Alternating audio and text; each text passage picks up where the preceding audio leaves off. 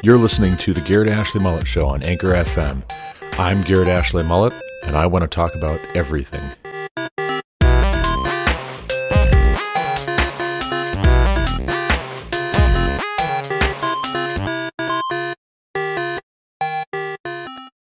What is Marriage? Man and Woman, a Defense. By Sharif Girgis, Ryan T. Anderson, Robert P. George. Until yesterday, no society had seen marriage as anything other than a conjugal partnership, a male-female union. What is Marriage identifies and defends the reasons for this historic consensus, and shows why redefining civil marriage is unnecessary, unreasonable, and contrary to the common good. Originally published in the Harvard Journal of Law and Public Policy, this book's core argument quickly became the year's most widely read essay on the most prominent scholarly network in the social sciences.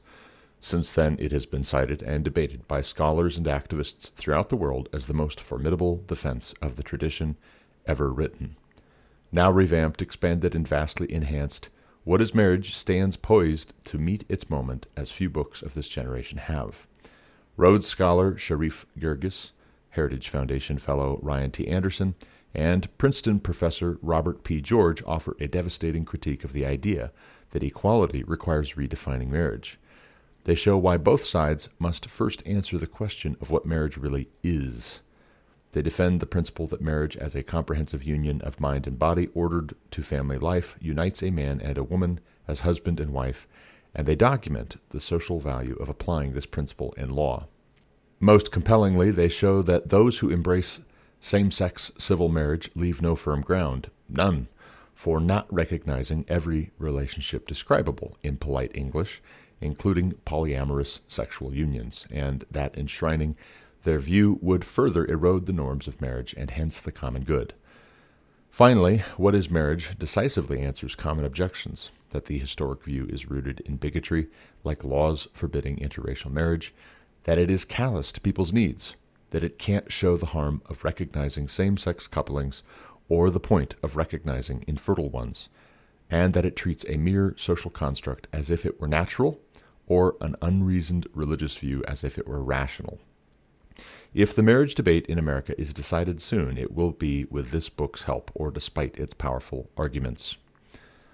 Welcome back to the Garrett Ashley Mullet Show. This is Garrett Ashley Mullet, of course, coming to you from Greeley, Colorado. It is episode 120 of Season 3 that you are listening to now. Also, you are listening to, simultaneously, at the same time, episode 185 of the Garrett Ashley Mullet Show podcast. Today is Saturday. It is a Saturday morning. More specifically, it is Saturday, August 7th, 2021. And I have just read for you the summary on the Amazon listing for this 2012 book, What is Marriage? Man and Woman, a Defense.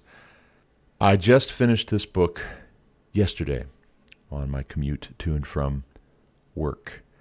And I, to be honest with you, didn't love it.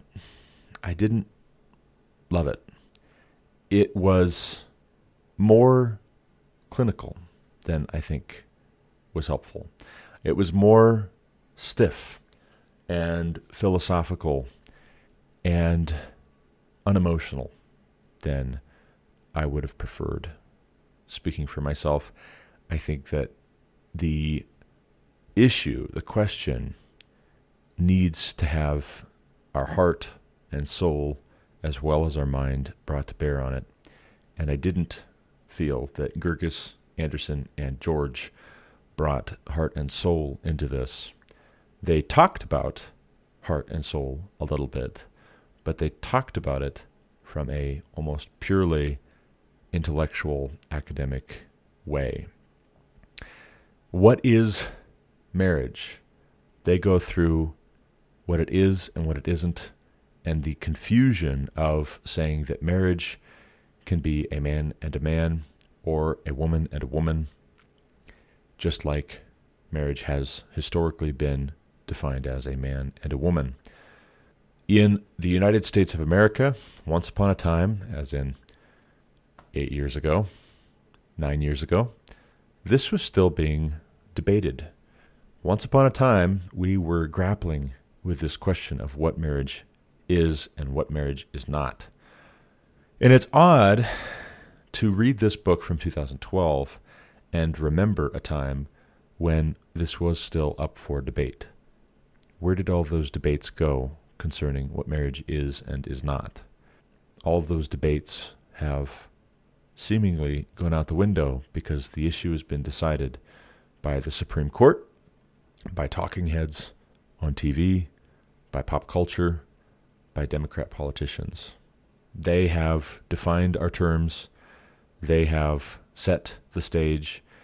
Anyone who disagrees or says otherwise, contradicting what they have established, is anathema, is out of the fold, is a bigot, is hateful, is ignorant, is on the wrong side of history.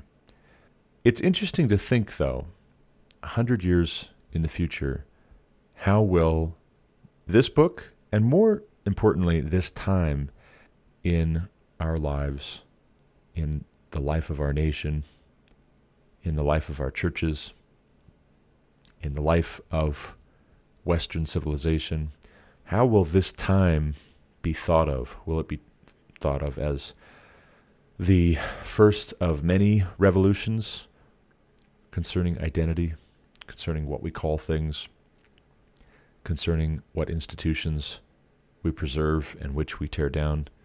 Or will this be thought of as a kind of temporary madness which seized the public imagination and shook it like a rag doll? Disoriented, confused, dazed, driven by fear of being canceled, of having our careers destroyed, having our livelihoods destroyed, having our social lives destroyed. I would argue that the moment has passed, but what has replaced that moment in which Gurgis, Anderson, and George wrote this book is a moment in which anyone who still has two brain cells to rub together on these questions is afraid. And fear is the mind killer, as Frank Herbert writes in his famous science fiction series, Dune.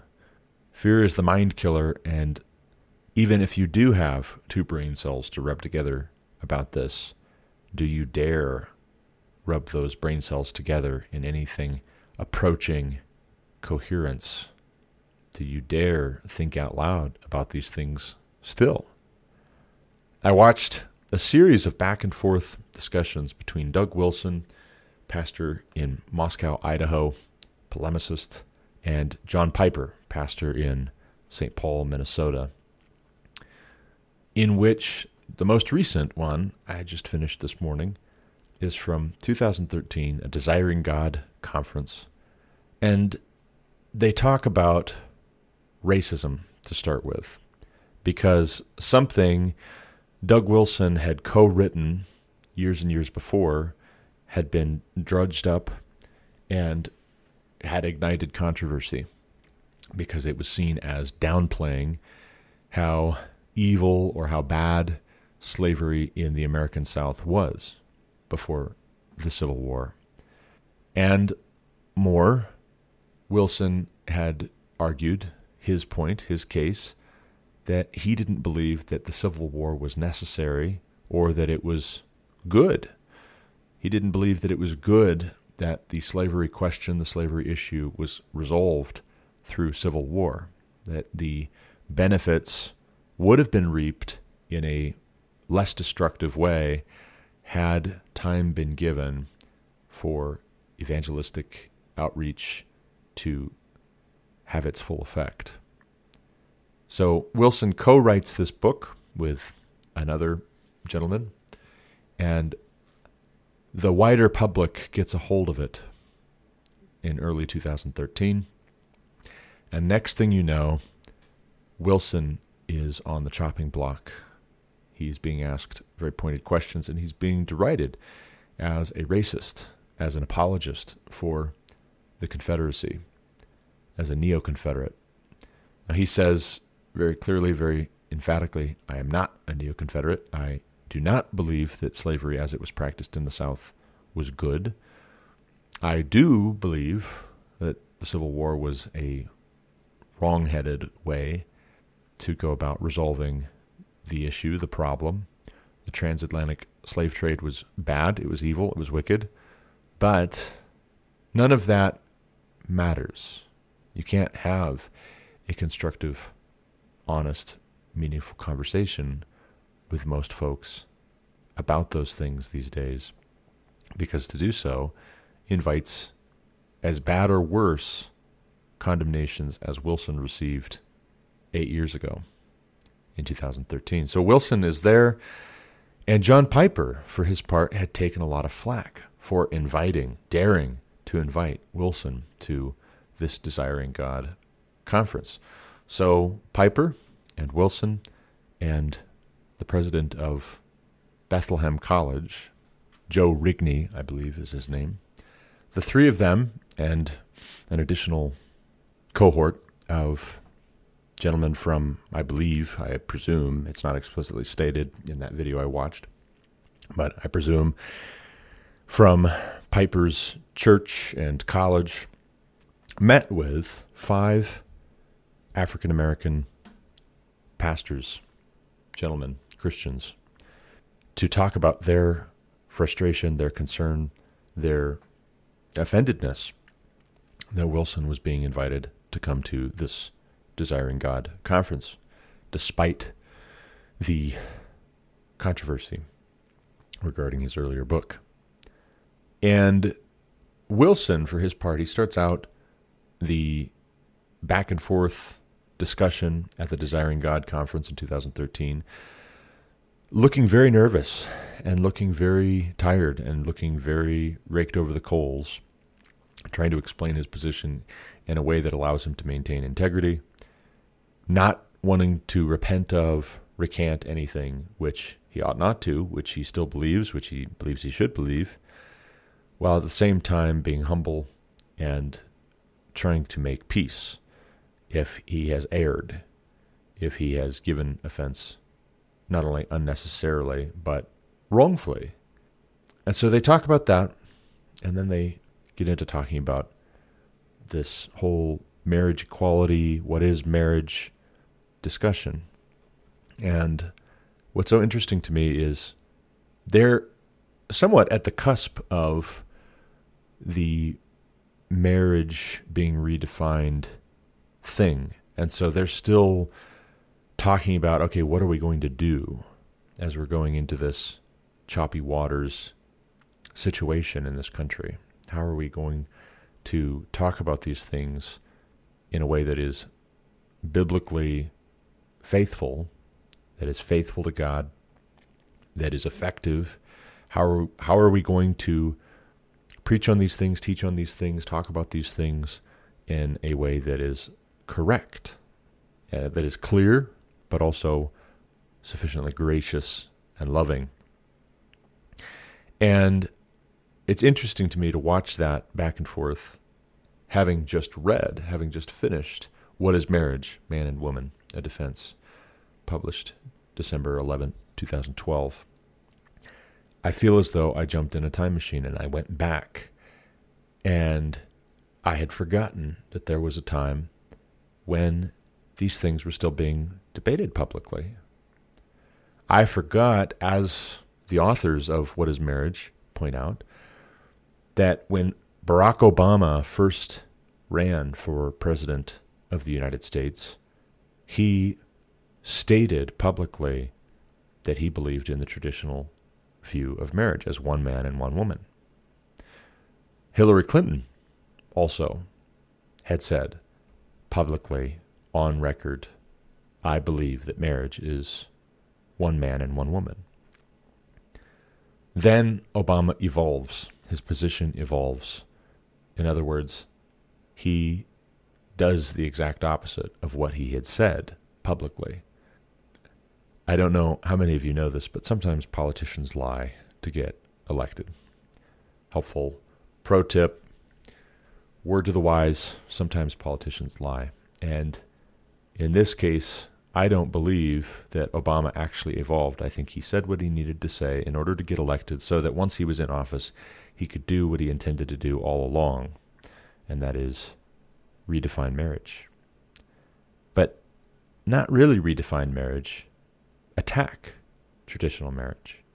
That's one interesting thing, and I can't just criticize, I have to affirm this book, What is Marriage? A Defense, because that's one of the things they do make very clear, is that marriage defined as a man and a woman should continue to be defined as a man and a woman. And if you open it up to other types of deep, intimate, very close, exclusive relationships, which more on that in a minute, oftentimes statistically homosexual unions, homosexual relationships are not exclusive. Very often they are open relationships.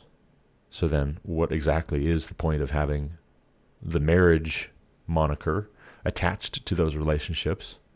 But if we redefine marriage, this term, to mean this other thing also, then what stops us from redefining it to this, and to this, and to this, and to this, and to this, and to this? Now, critics of the defense of marriage, being a man and a woman, the traditional view of marriage, critics of the defenders of traditional marriage, often, I remember now, pointed out years ago, that heterosexual couples, even professedly Christian heterosexual couples, had already redefined marriage in America with serial monogamy, with no-fault divorce, with divorce rates. Over 50% of American marriages ending in divorce at a certain point was pointed to as having already destroyed the traditional view of marriage in this country. Now, I find that to be a rather disingenuous counterargument. It sounds too much like a sophisticated, grown-up version of, I know you are, but what am I? It's already been destroyed, so why not spit on it, stomp on it, grind it into the dust a little bit more? You guys already burned it down.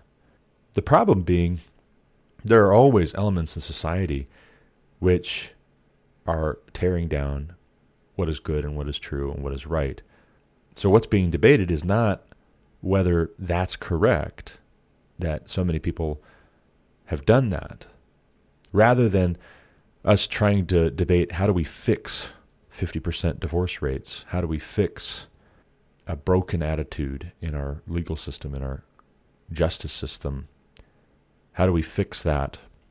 The marriage equality, so-called, camp said, it's over, it's done.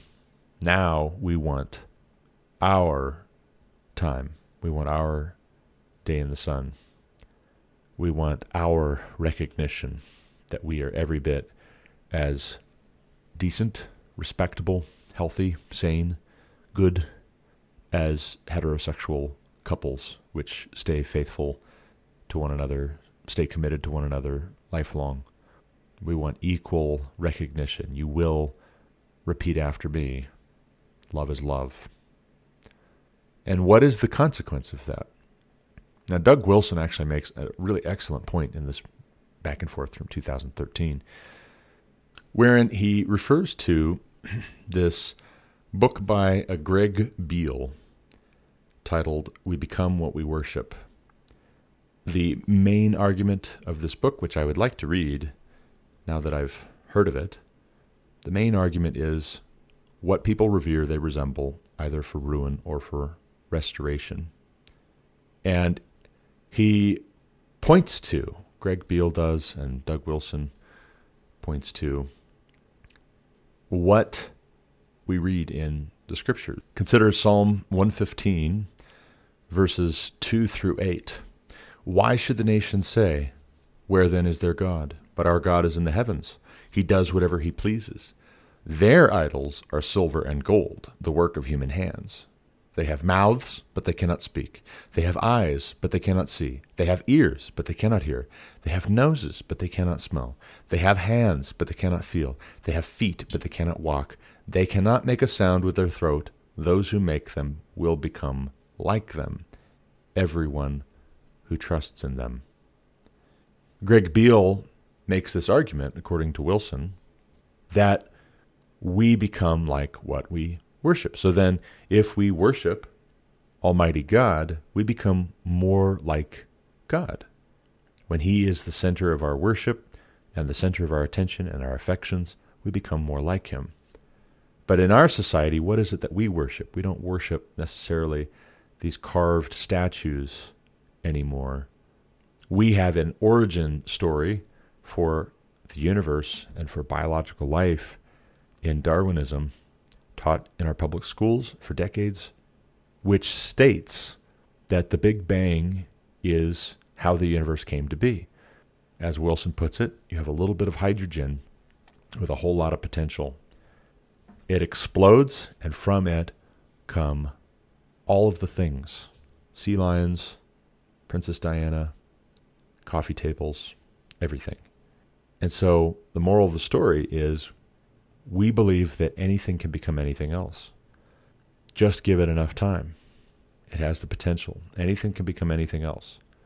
Not that God created and made them male and female. No. A man can become a woman can become a man. Marriage can become two men or two women. It doesn't have to be a man and a woman. We become like what we worship. We become what we worship.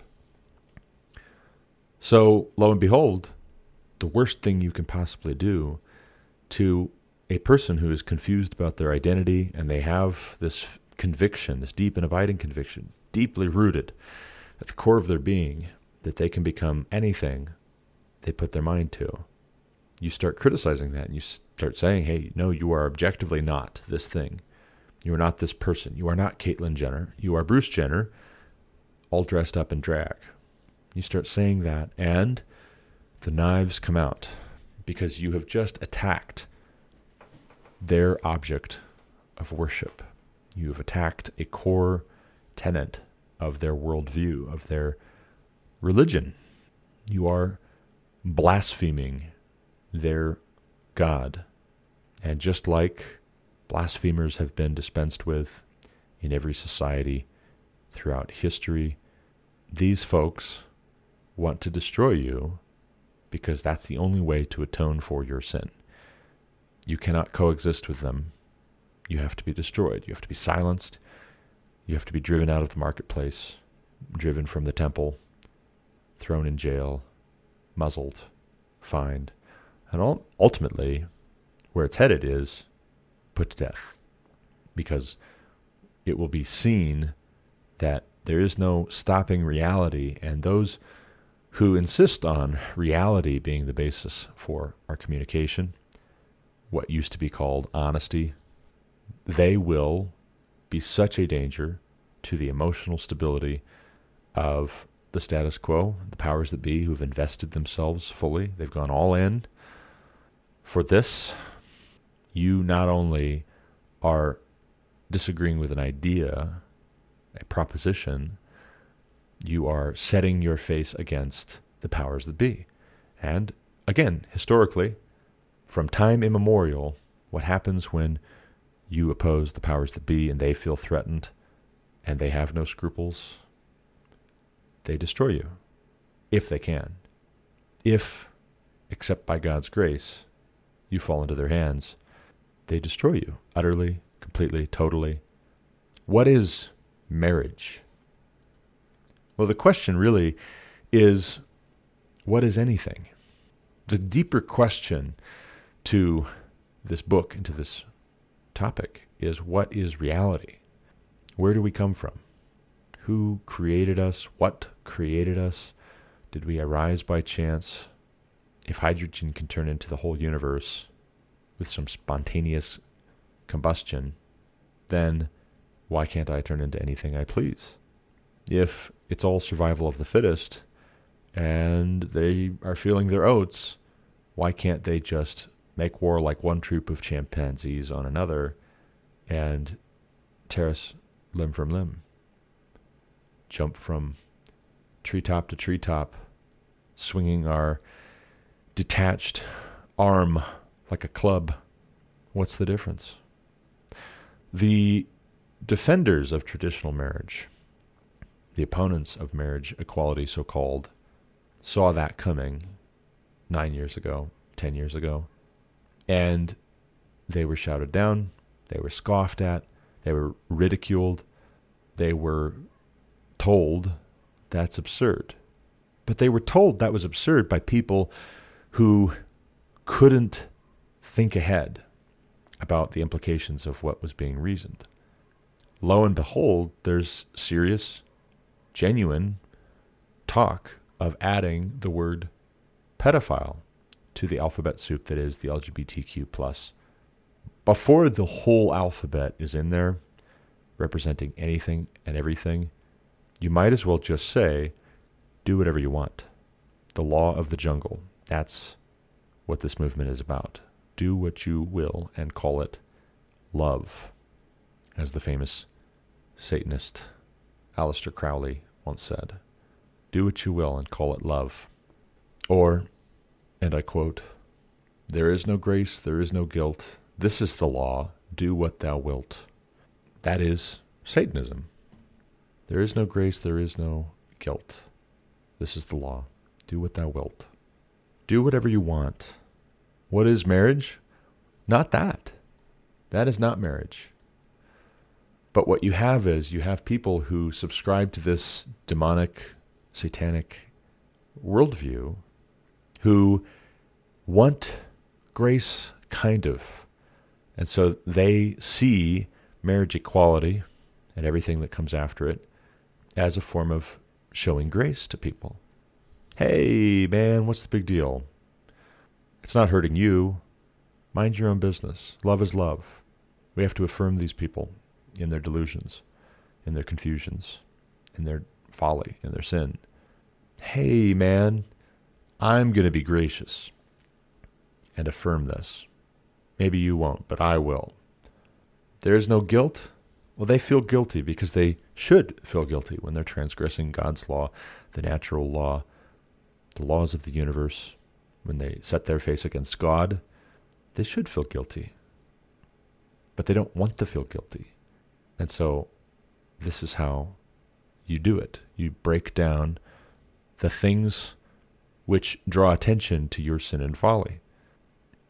Tear down the Ten Commandments, abolish prayer and Bible reading in school, teach evolution by natural selection as the origin story for humanity and the universe.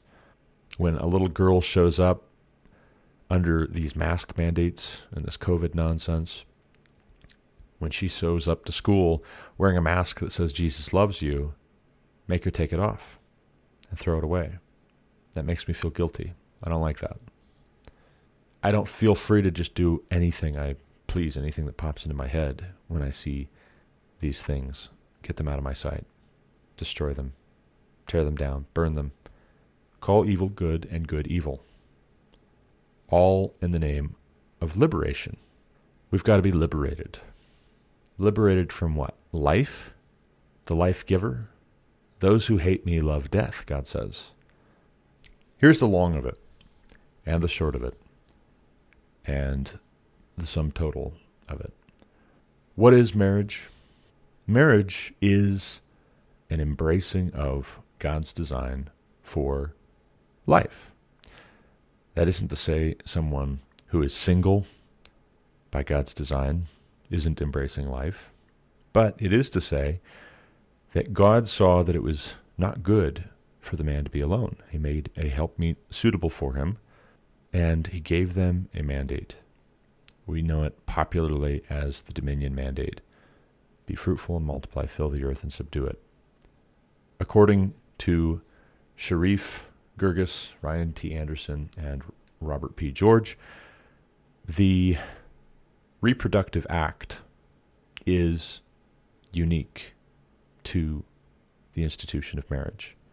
It isn't to say you can't do the conjugal thing outside of marriage, but it is to say that we don't just call it marriage anytime two people conjugate in any combination. And yet, what is it that the folks who campaigned for marriage equality were really trying to do? They were trying to destroy the specialness of a man and his wife conjugating, this life-giving act that brings children into the world. It doesn't only bring children into the world. It is okay for that conjugal act to happen apart from, because sometimes it does happen apart from, Abraham and Sarah are in their old age before they have their first son, Isaac. But I can guarantee they were practicing, and that's fine, and that's good. The mother of Samuel was barren, and she prayed and asked God to give her a child, and God gives her Samuel, and the bargain struck was that she was going to dedicate this son to the service of God. And so once he was weaned, she sent him to the temple, sent him to the priest Eli to help, to be dedicated to God. But that life-giving act is despicable and loathed and hated by those who hate God, because those who hate God love death. Why would you bring more people into this world? They ask those kinds of questions because when it really comes right down to it, they hate life. They love death because they're at war with God. They hate God. They love themselves, they exalt themselves, but they don't particularly love that the world is full of people who are made in God's image. As Christians, we have to have a understanding of the sociological facts on some level, I think. So one of the interesting, important things that Gerges, Anderson, and George argue in What is Marriage is that children who grow up with their biological mother and their biological father happily married, committed to one another for life, those children grow up more well-adjusted.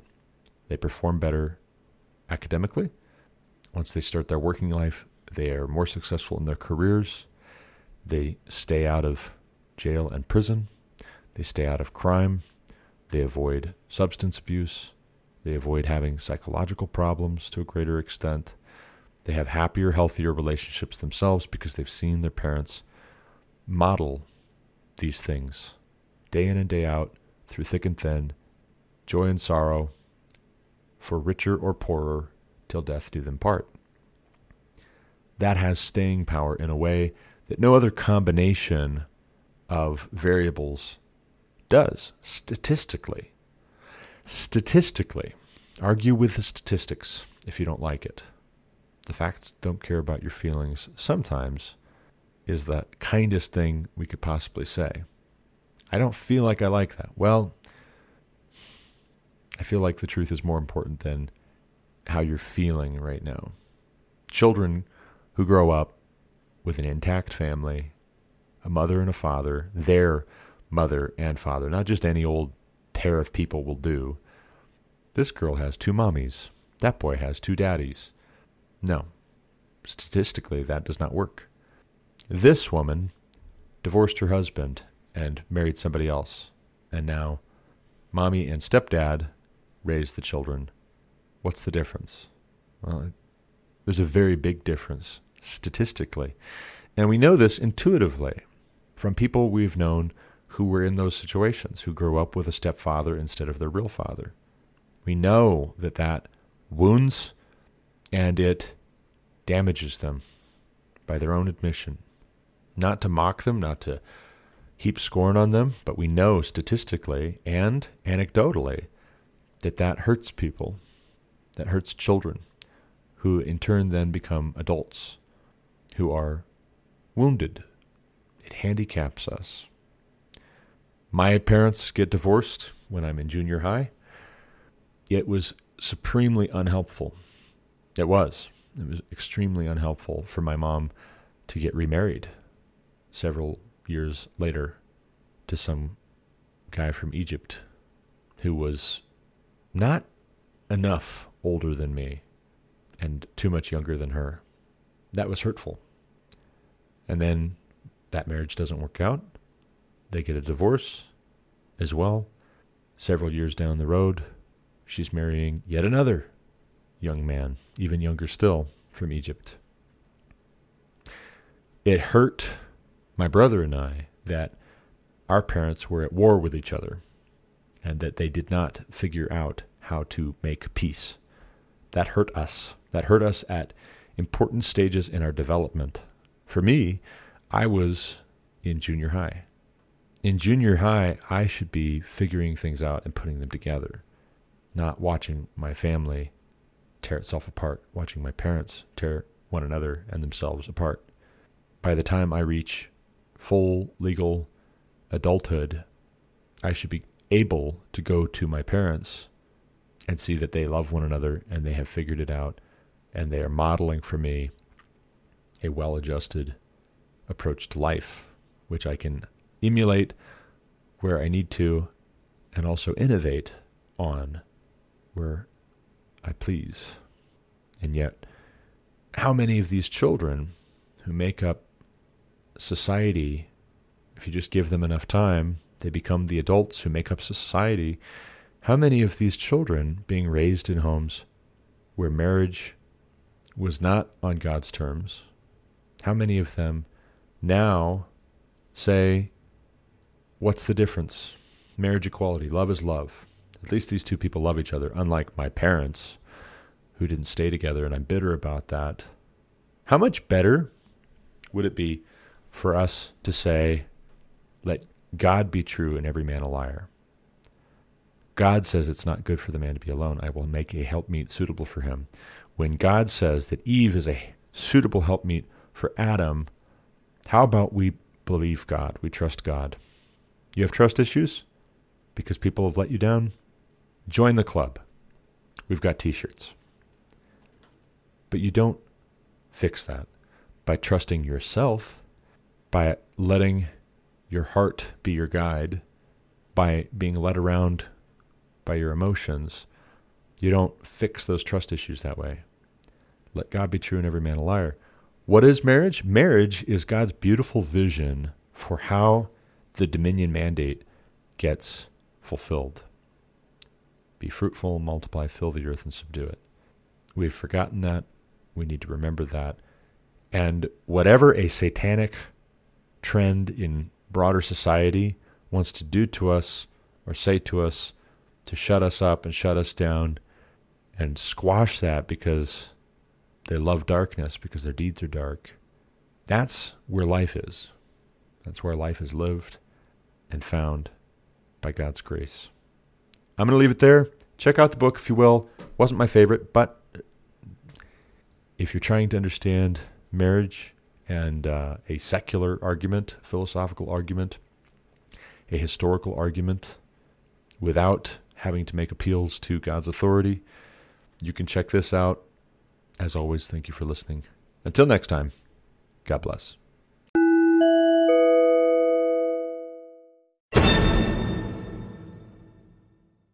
You've been listening to The Garrett Ashley Mullet Show on Anchor FM. For more content like what you just heard, subscribe to this podcast on Apple Podcasts, Google Podcasts, or Spotify. Also check out thegarrettashleymulletshow.com to subscribe to email alerts when new episodes are published. As always, you can reach me with any comments, questions, complaints, objections, or insights at garrettashleyMullet@protonmail.com.